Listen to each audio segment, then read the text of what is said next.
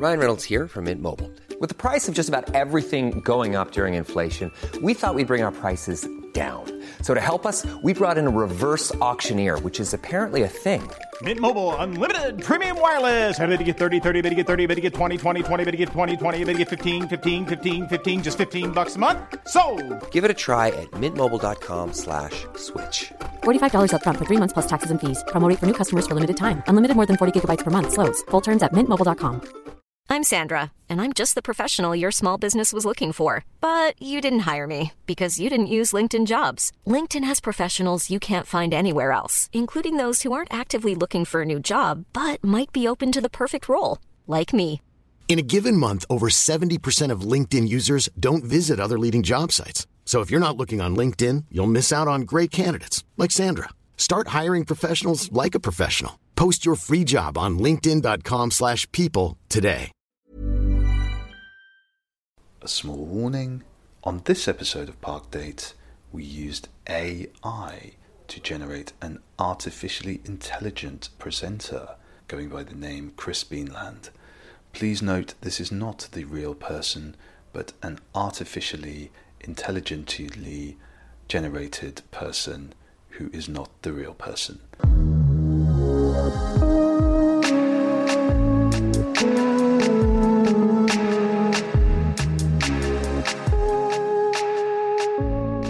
Welcome to another Park Date. I'm here at Leeds City Park, except it's not Leeds in the UK, it's Leeds in the Utah. Yes, I've come all the way to the west side of America to record this introduction. That's not true. I was just here anyway, going to some national parks and stuff like that. And I found myself in Leeds, Utah, where there's a great pizza place called Mainly Pizza, and this great park where there's kind of some playground equipment. There's a stagecoach you can play on, and people playing football, or as Americans would say, soccer. So why not introduce this episode, Chris? Okay, I'll do it. Coming up now, we have David Ellis, who talked to me as we walked over Woodhouse Moor, aka Hyde Park in Leeds. David is a principal transport planner at Leeds City Council. He is a urbanist and historian as well. He's interested in cities, planning and transport. And we had a massive geek out session, and it was fantastic. That's what you're going to hear now. We did it just before David interviewed me about my book Lido, and we've since got together to do another event at the Hyde Park Book Club where we talked about City Parks, which is my book about city parks related to this podcast. And we also did an event about my unbuilt book. David is my favourite person to do book talks with, and he is a great person. We actually first met when I was judging a Graham Coxon lookalike contest, which David won. So enjoy this episode, and as ever, if you like Park Day, please do subscribe and like. The socials are at Park Day Podcast, and mine is at Christopher Beanland. Do enjoy this episode.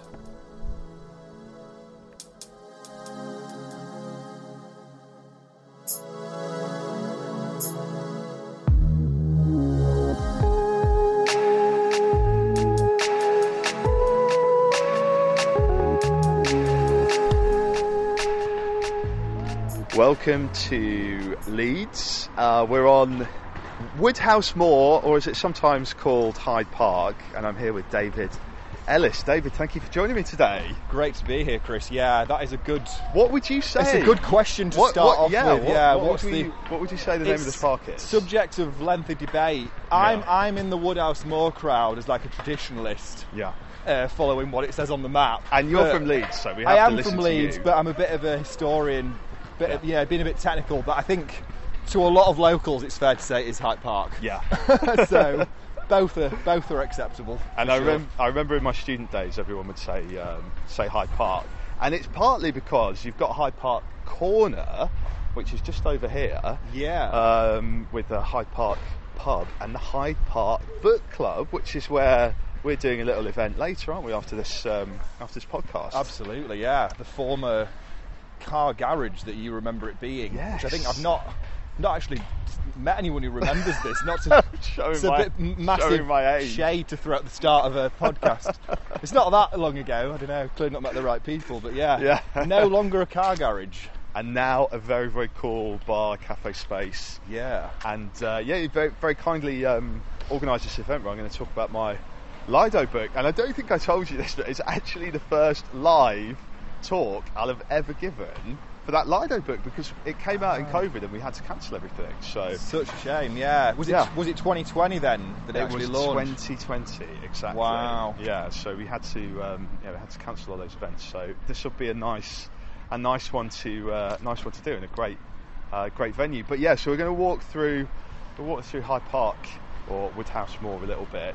And you live near here now, David, I do now, You've lived in other parts of Leeds. I have, been to other parks, I guess, when you were sort of growing up here, right? Yeah. So I grew up in North Leeds, so I guess like in my immediate area of Leeds, it was pretty suburban and kind of one of the areas that doesn't really have many of its own sort of purpose-built parks. But we used to go to some of the bigger ones like Roundhay Park and Golden Acre Park, which I love just because the name is so cool. I don't know that one. I've been to Roundhay, but I don't know. Yeah, Golden Acre like? I love the history of it, because it was like the name was a complete sort of invention by like a property developer in the 1930s who they were trying to develop the area, and so they called it Golden Acre as a sort of, I don't know, evocative title. And that park was originally like almost like a mini theme park in the 1930s, and it had like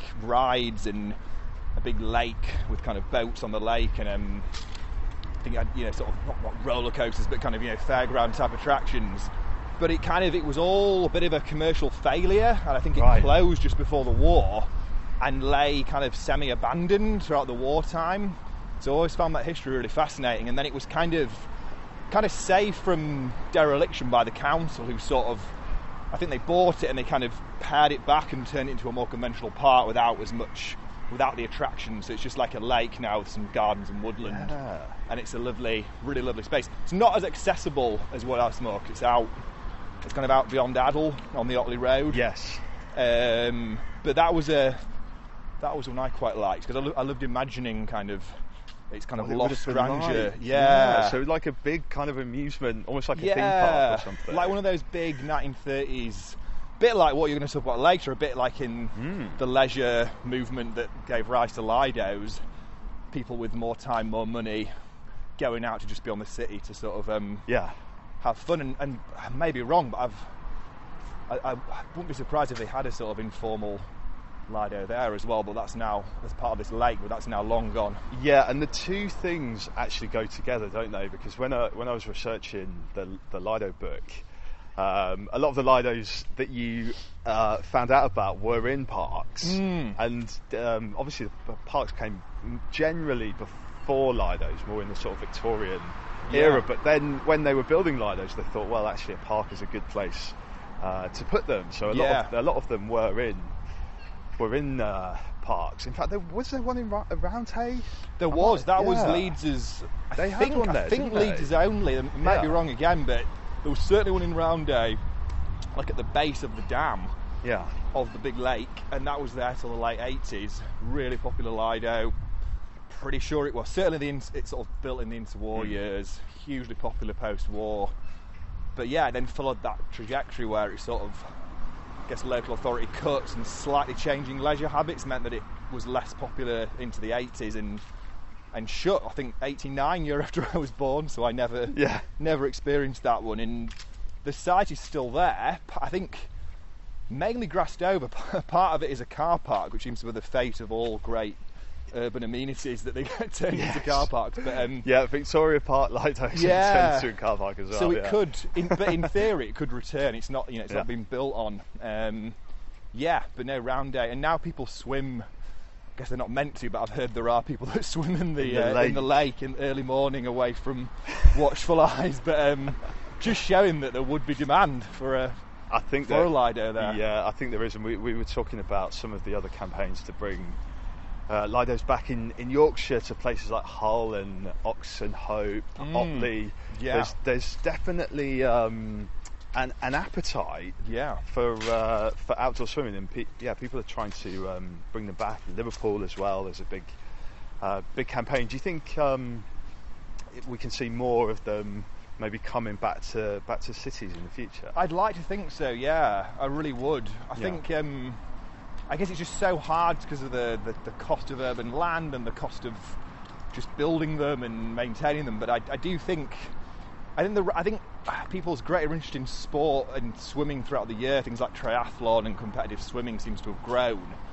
So I think there's a real all-year demand for them, which maybe helps the old business case for building a Lido. But just that, I mean, we're going to hear later from people who are involved in these campaigns at the event, but I imagine that initial push to sink that money in to get it built, especially if the Lido was the actual structure's been demolished, is probably really hard. But I'd like to think we could see a lot more. I hope we do. Well, and we need. I guess you need.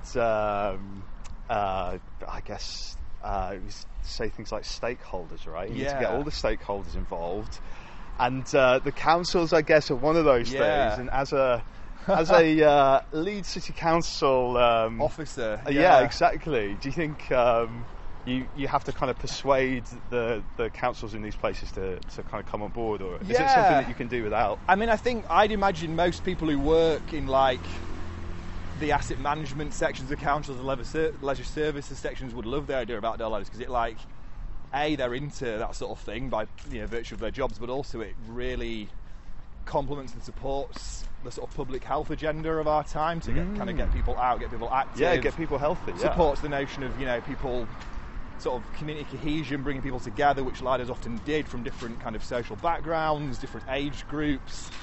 It's also really child friendly, and like Leeds is got a strong, it's not like I'm doing a PR pitch here, but Leeds does have a mission to be a child friendly city and an age friendly city, so it really it ticks a lot of boxes in the jargon, but I guess it's that the challenge, as ever with local government, is just that initial capital funding. So I guess to do it, cities need to find a funding pot. They'll have to bid funding from somewhere and get creative with their applications. But like in principle, David, it's definitely something Leeds would support, I'm sure. Is your job like being in Parks and Recreation? is that like... is that like a documentary? I'm going to have to disappoint you, because I have not really thoroughly watched it, but I'm told... You need to watch that show. From kind of ranting about my, talking to my people about my job, I'm given to believe it is, but I definitely need to watch that show.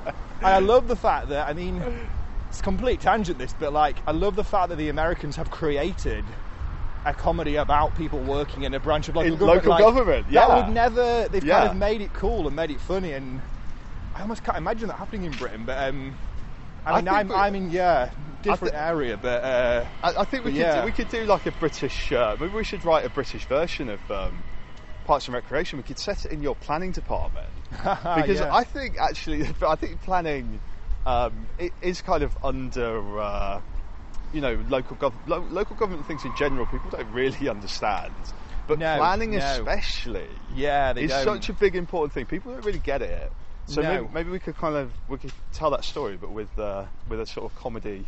Do funny things happen in the planning office as well? Yeah, well, I'm sort of specifically in what's known as highways and transportation, like doing transport planning. We do have fun. I don't know whether we have as much fun as people in Parks and Rec, but it is. We definitely. There's a lot of passionate people who are really committed to what they do and have a good sense of humour. So maybe it could be the subject of a show. I guess we don't kind of manage things in quite the same way as I guess a Parks and Rec department do. We're a bit more behind the scenes, sort of preparing plans and writing business cases and having meetings, so maybe a little bit less scope, but who knows? I'm not a director or a producer, so I always thought something like that could really work well in, if you said it in the 60s or something, when the planners really had the power. Yeah, that would be good. To do everything, right? So, should we sit down over here? Yeah, let's do it. But yeah, obviously when you think about Leeds in that time, just like a lot of other cities, they were really transforming the city, and the planners especially were really the idea of the Leeds motorway city of the 70s when it was that idea that we were going to build all the ring roads and stuff. They were really transforming the city, and did in a lot of cases. Well, I think I've not seen it, but I'd like to. But there's a recent kind of play about like Robert Moses and his battle with Jane Jacobs in New York, which was one of those plays that was like broadcast to cinemas, but I missed it. So there's already some kind of media on this. But yeah, no, Leeds was. It was. I mean, this was like actually what a lot of my PhD was on. So you sort of maybe speaking to the right person here. But yeah, Leeds was very.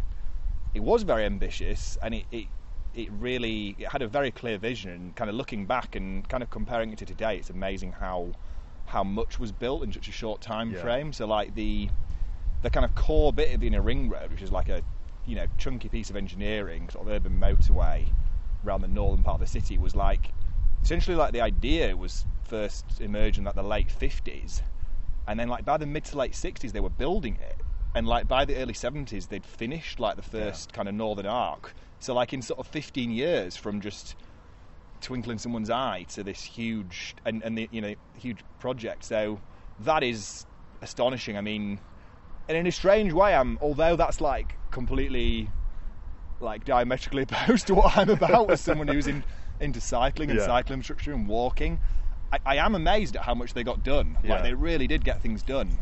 I think that's in that era. I think that's the thing as well. You look at it and you're kind of appalled by it. Yeah. But at the same time, I see a certain beauty. There is a certain beauty. It was amazing that they could create these things. Yeah. And it was very, very go ahead, wasn't it? Building the flats and building the inner ring roads especially. Because it was, as you say, it was all the commercial redevelopment and the public housing alongside it. And sometimes it is. There are bits of it that are quite aesthetically pleasing. Like my favourite bit of, it's almost like it's embarrassing to admit it when you're into sustainable transport, but the flyover in Halifax, and that one that kind of soars over the valley, like it looks very cool, Los Angeles style, like again, like it's enabling the car, but it does look pretty good. You can't deny it. But there's, and I think you've got to, when you're looking back at history, you can't just be really negative. You've got to try and understand people and their motivations, and kind of not be too moralistic and like treat it.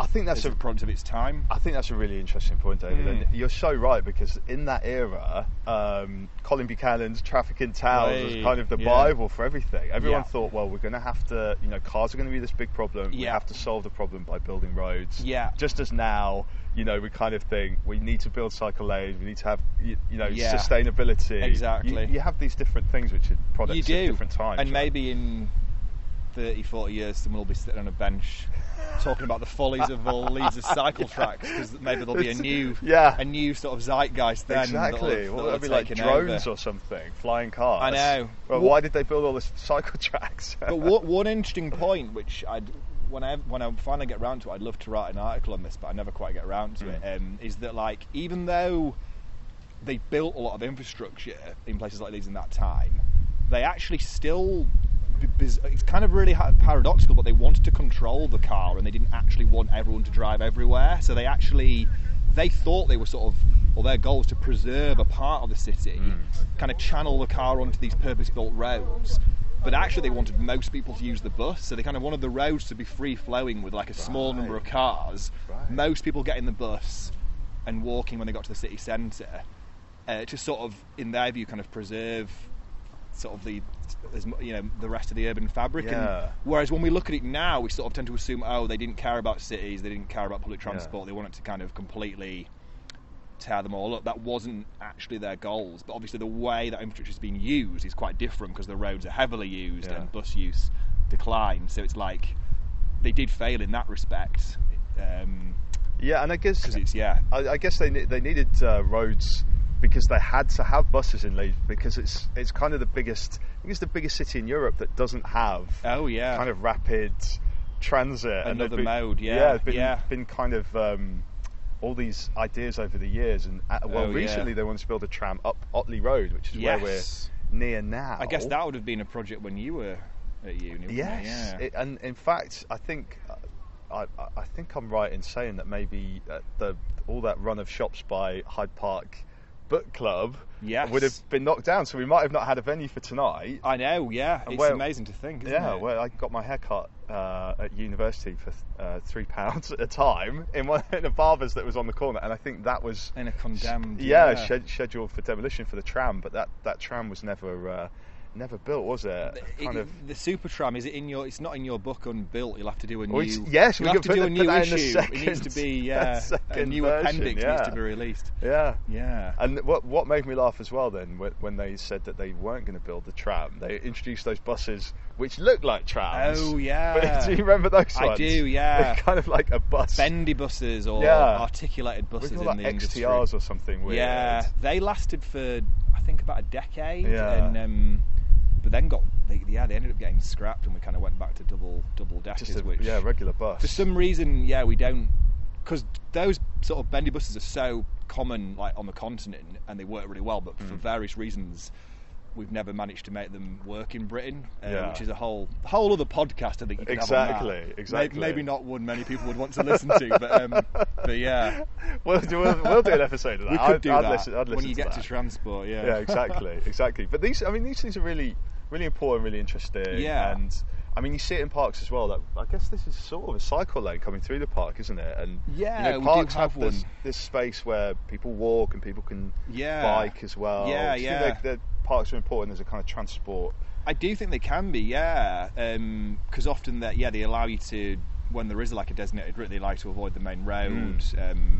You're sort of sharing the space with pedestrians, which can be problematic, but it can also work if the routes aren't really busy, and it can be really pleasant, like especially when it's light. And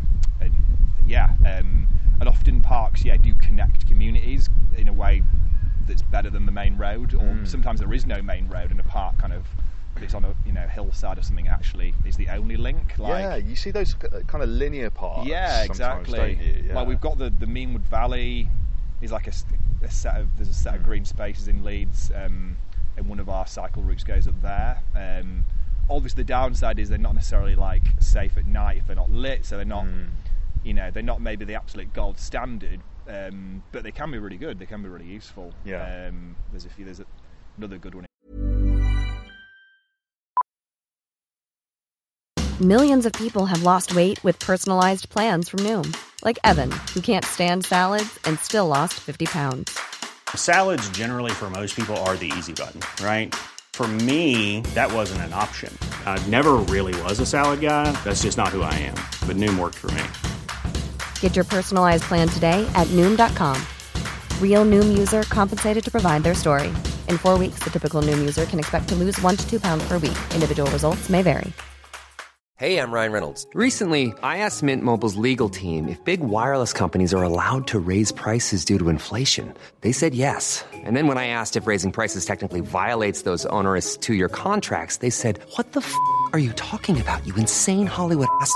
So to recap, we're cutting the price of Mint Unlimited from $30 a month to just $15 a month. Give it a try at mintmobile.com/switch. $45 up front for 3 months plus taxes and fees. Promo rate for new customers for limited time. Unlimited more than 40 gigabytes per month. Slows full terms at mintmobile.com. I'm Sandra, and I'm just the professional your small business was looking for. But you didn't hire me because you didn't use LinkedIn Jobs. LinkedIn has professionals you can't find anywhere else, including those who aren't actively looking for a new job, but might be open to the perfect role, like me. In a given month, over 70% of LinkedIn users don't visit other leading job sites. So if you're not looking on LinkedIn, you'll miss out on great candidates like Sandra. Start hiring professionals like a professional. Post your free job on linkedin.com/people today. Since 2013, Bombas has donated over 100 million socks, underwear, and T-shirts to those facing homelessness. If we counted those on air, this ad would last over 1,157 days. But if we counted the time it takes to make a donation possible, it would take just a few clicks. Because every time you make a purchase, Bombas donates an item to someone who needs it. Go to bombas.com/ACAST and use code ACAST for 20% off your first purchase. That's bombas.com/ACAST, code ACAST. Beckett's Park, which is just on the other side of Headingley. But yeah, great place to walk and run, and like as I said about, it's great for efforts to improve public health and sort of sociability and community connections, the places where people come together.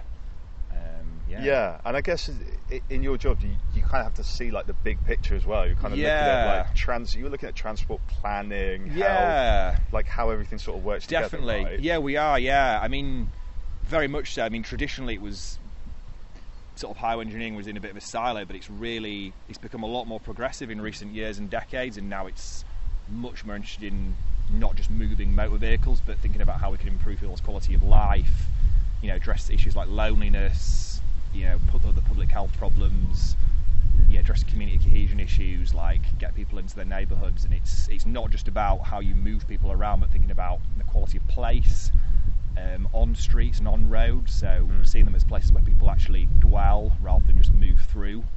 And parks are so often on the edge of roads, and so that like interface between the park and the road is so important, and how you get in and out of the park, and and seeing parks as also places where people move through, not just places where people dwell. So like we are much broader. I think like that legacy of the past, where I think people were a little bit more narrowly focused, is hard to address, because in the past most of our big roads were built for moving motor vehicles, and so but now we are much more holistic, but we've got a legacy of bigger roads that were sort of that aren't always as good for walking and cycling, but we are making them more walkable, more cyclable, and it's amazing how possible that is, like to actually retrofit them. That's what we're doing, and actually a lot of cities are doing. Yeah, you can see that in a lot of cities, can't you? And well, talking about where we are now, you see the Otley Road basically comes right through Woodhouse Moor, Hyde Park. It's kind of like an very old road, isn't it, out of Leeds? Yeah. And it sort of cuts through. There's the main part of the park on this side, and then kind of a smaller part on the other side. But you kind of wonder if maybe you could sort of knit the two parts together, exactly, and get some more cycle space or something. I mean, that's exactly the sort of ideas we're looking at, and how you improve the connections across. And another interesting thing we're doing is we're increasingly looking at whether like the opportunity to convert parts of really big roads into parkland, and we've actually done that in the city centre on Meadow Lane. So we took a really big dual carriageway that was kind of like a dual carriageway to nowhere, because it ended at an old traditional street at Leeds Bridge, and we've converted that to just a single carriageway road. And what was one of the carriageways and a huge car park, a lot of that has been converted to a new park, which is kind of linked to other parks as part of like an effort to make the south bank of the city like a more livable place. So we'll check that out. And again, like talk before about how hard it is to fund things, in local government, but one thing councils do own a lot of is highway space, and so if that highway space isn't needed for like motor vehicles anymore, that space we can use for things like parks.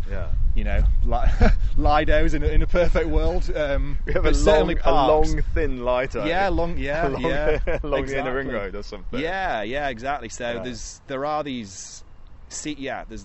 We're thinking about spaces differently. What do you think about the idea of this Leeds High Line, David, that might go along the railway, one of the old railway viaducts in Holbeck? It's a cool idea. I don't know a tremendous amount about it, but I've been to the like New York High Line, and that's amazing. And I've seen popular. It's unbelievably popular. And I've certainly read about other examples of that in other areas. Kind of like parks that bridge roads. Like there's one of those in like Mile End, isn't there? Something a bit like that. Exactly. So great idea, and that would in theory like link parts of Holbeck in South Leeds out to Elland Road. Great idea.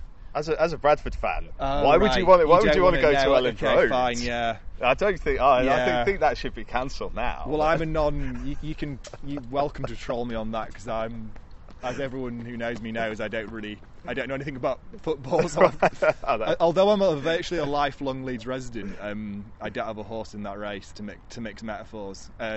Well, that's for we can be friends then. Yeah, exactly. Good to know. Good to know. For the purpose of this podcast, yeah, for the purpose of this podcast, I support Bradford, so that's fine. But yeah, there's increasing connection as well. It's a good idea.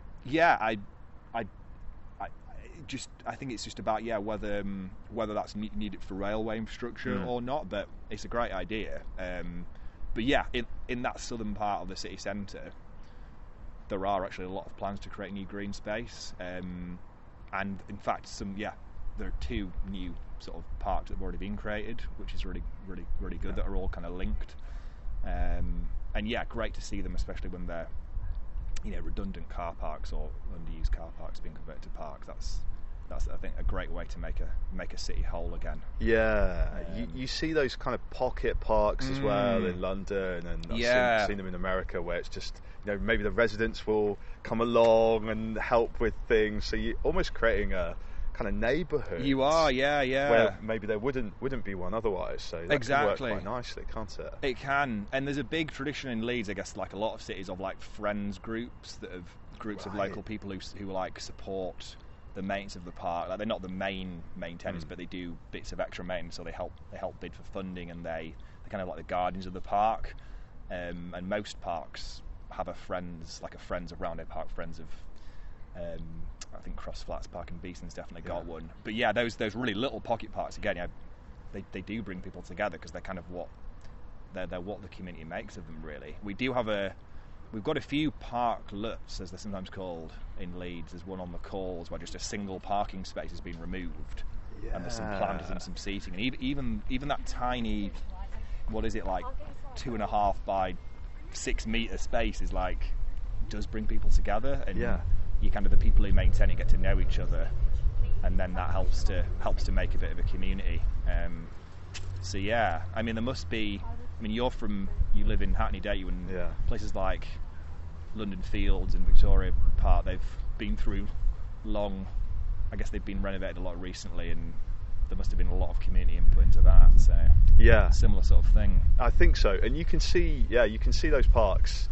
So much work's been done on them, and they've really been renewed. And we talked about America a lot before. Yes. We were both fans of America. When I was in New York recently, so many of the parks in New York have been unbelievably well refurbished, like Prospect Park in Brooklyn. Oh, that's amazing. They've replanted everything, and they've restored the buildings and the fences. It's beautiful. They've really done, they've spent the money, and they've made them look very, very good. And I think for a long time, parks were a bit problematic, weren't they?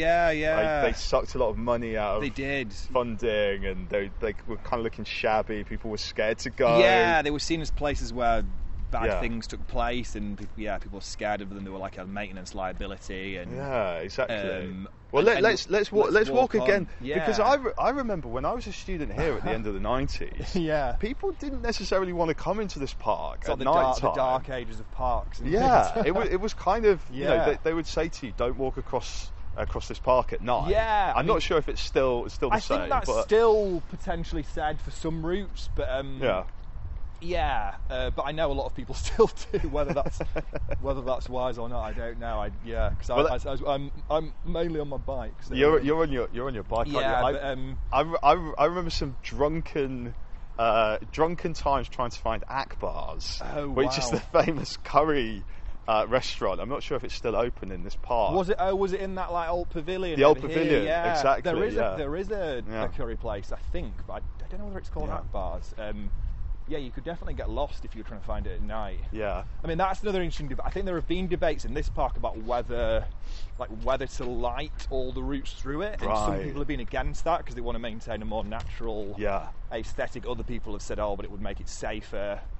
But then there's a debate about whether having lighting actually makes it safer, because I guess you might be in the middle of a lit route, but then you've got big pools of darkness either side. So does that actually make it safer? So Yeah, I'm not really sure, but it's. I think I don't know. Because I didn't live in this part of Leeds, but I think certainly in the daytime, I would say this park has a decent reputation, and I'd say most people would feel really safe in the daytime. Yeah. At night, maybe not. But can't be that many inner city parks that people would feel safe in at night. I don't know. Yeah, and maybe London Fields is now just 24-hour. Yeah, open zone. 24-hour parties. Yeah. Well, maybe. I mean, obviously, you want people to be safe. Definitely. And you want to have that safety feel, but then there is something about. I don't know if you remember when you were a teenager, David, but we would go to places like parks, specifically at night, because you were not bothered, and people didn't go there, so you could listen to loud music. Yeah, for a sense of quiet. Yeah, maybe drink beers when you're underage, and get up to all sorts of that is interesting. Silliness like that. Yeah, that sort of makes me think about, like, we talked about transport planning earlier, but the other interesting thing about cities is all the unplanned uses, and like I've read it, having spent a lot of time reading about this stuff. Like, I don't know, we've come across the movements in the 70s and onwards that were kind of against planning. There was kind of like the non-planning movement, and they were always trying to emphasise that, like, you can't plan for everything, and sometimes the way people use spaces in unplanned ways is just as valuable, just as productive. Yeah. They might not have been talking about teenagers drinking in parks, but that is an interesting example. And like there's only so far you can plan for everything. And maybe we should be more open, less judgmental about those informal, unplanned uses of all these spaces. Like, I guess with the caveat that no one's getting hurt. But like, at various times in history, people might have frowned upon teenagers playing music in a park, but I don't know if people aren't getting. It's an interesting debate, isn't it? Like, is that? That's really it's really, really interesting, David. And well, coming into view now is the skate park. Yeah, interesting. And I think skating sort of comes into that as well, doesn't it? Because it does. Yeah, that's one of those things that people just go and do in brutalist buildings or in parks or in car parks or whatever, and actually. Then latterly, we kind of say, well, okay, here's a skate park for you, or something. Yeah. But people like skaters just go and really skate wherever. They do, yeah. I mean, that's skating. Yeah, that could be. I'm sure it has been a subject of all sorts of like urban podcasts. But like, I guess skaters, like, they do like to skate in unplanned places, but they also seem to like planned skate parks as well. But. And this is a big one. This is a really popular one, yeah. So like, lots of people skating over there. But the fascinating thing is they never just confine themselves to the planned skate parks, and there's always a bit of a cat and mouse game, isn't there, between skaters and the authorities sometimes? But it's interesting that they do like the planned places. It's not like that is super popular, like, all year, that skate park. It is, isn't it? I don't really know much about skating, but I'm fascinated by the way skaters find interesting parts of cities to skate in, like a whole different way of looking at a city. Exactly, and I think it's that kind of interaction with it, isn't it? Like, they're using the benches and the stairs and the ramps and things. They're kind of interacting with the city, like how people who do parkour and things like that kind of do as well, which I think is another sort of fascinating. Really is, way of.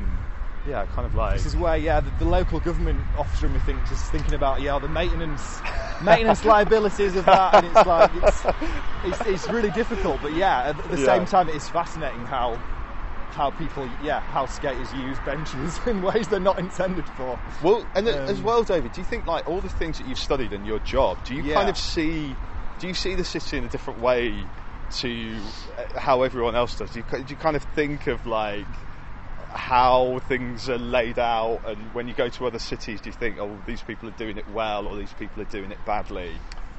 Yeah, you can't help but do that. Yeah, when you've spent so long poring over plans and designs, it definitely changes the way, particularly the way I look at streets and like road layouts, and even things like traffic signs and like the road markings. Like, I've spent so long like debating them, like that. Yeah, when you go, I mean, it makes everything more interesting because there's so much more.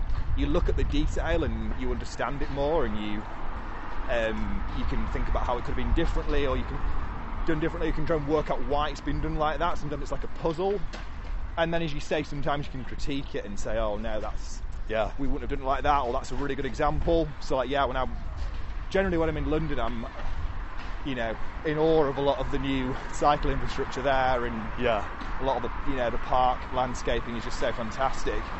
But we're bringing a lot of that to Leeds now as well. Definitely. But it definitely does. I think you just notice a lot more, like a lot more detail. You can't not see it once you've kind of worked on it. Even I think things like that. When we were talking about the ring road earlier. There's a junction on the Leeds ring road where you kind of, if you want to pull off, you have to pull off in the fast lane. You know what I mean? Oh, to the right on the kind of far side. You pull off the motorway to the side, which doesn't really seem to make much sense. And you think, why the hell did they do that? And it was very dangerous. It was weird. like the Leeds highway engineers having an American kind of turn. Yeah. Because I think I've not driven much in America, but I think that is something they do in American freeways. You can have off ramps on both sides. And I think I should know the history of this, but presumably like that was allowed at that point, but it's no longer something that road designers would do. Yeah. And it is a bit unusual. It comes the other way as well. There are some roads, well, like obviously me and David did a talk where I was talking about the Unbuilt book in Leeds a few months ago, and a lot of motorways are kind of unfinished. Yeah. More than you would realise, and there are some motorways where you kind of join again into the fast lane, and whenever you do that, there's one in London on the east cross route in Bow. Is there? Wow. And when you're driving that, it's not much fun. No. When you suddenly arrive at a motorway in the fast lane, and you just think, well, why is what this is going on? What's going on? Yeah, we've got that bridge, you probably know, just beyond the universities, that was part of a slip road that never got finished. It's now a car park near the old broadcasting place. Indeed, and that would have fascinating. And that would have been the motorway which would have come down. Walking past over there. That would have podcasting. That would have come down here, wouldn't it? That would have been the Headingley Expressway. Yeah, absolutely.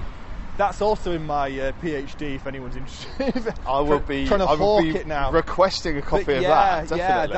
That was I mean, that had so many iterations, but at its most ambitious, it was an expressway from the city centre to at least like Headingley Arndale, with like big junctions with like slip roads and grade separation and a bypass of the centre of Headingley. So they you can't say they didn't think big in that era. And that was bitterly resisted from.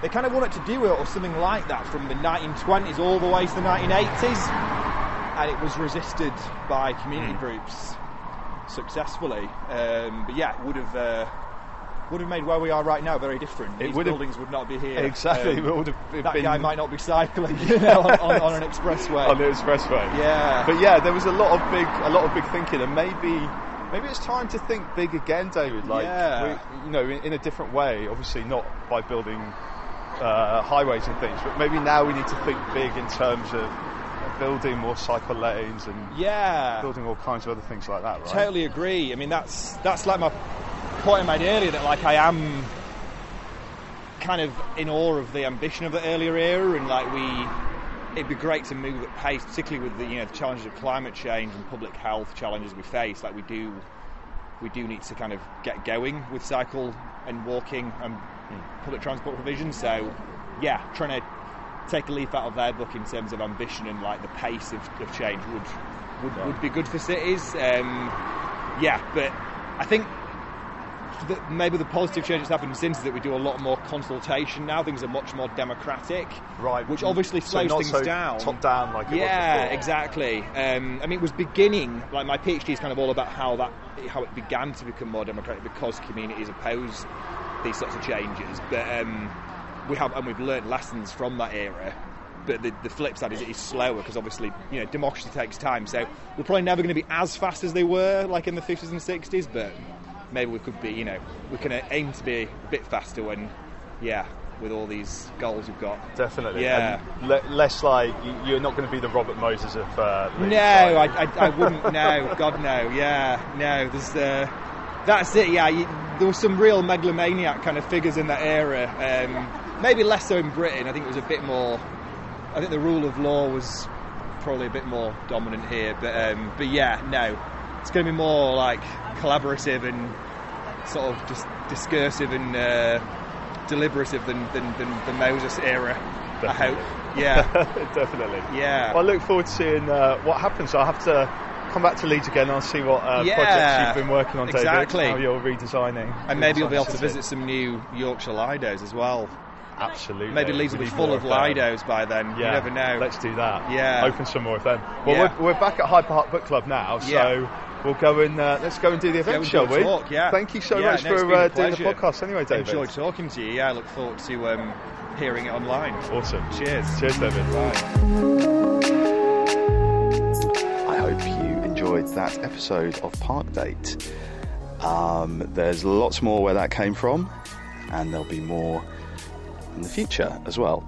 If you enjoyed it, please leave a review, good or bad, make them funny. I'll be reading out the best ones, and there'll be a prize for the one that makes me laugh the most. Name check some trees in your reviews and leave them wherever you get your podcasts from. Check out our website, parkdate.co.uk, and if you see me walking around in a park, come and say hello. I think that was the sound of someone sneezing. Yes. Thank you. Bye-bye.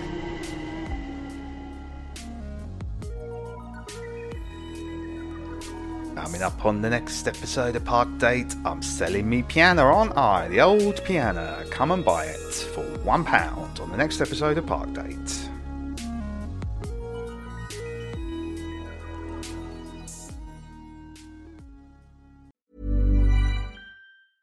Hey, it's Paige DeSorbo from Giggly Squad. High quality fashion without the price tag. Say hello to Quince.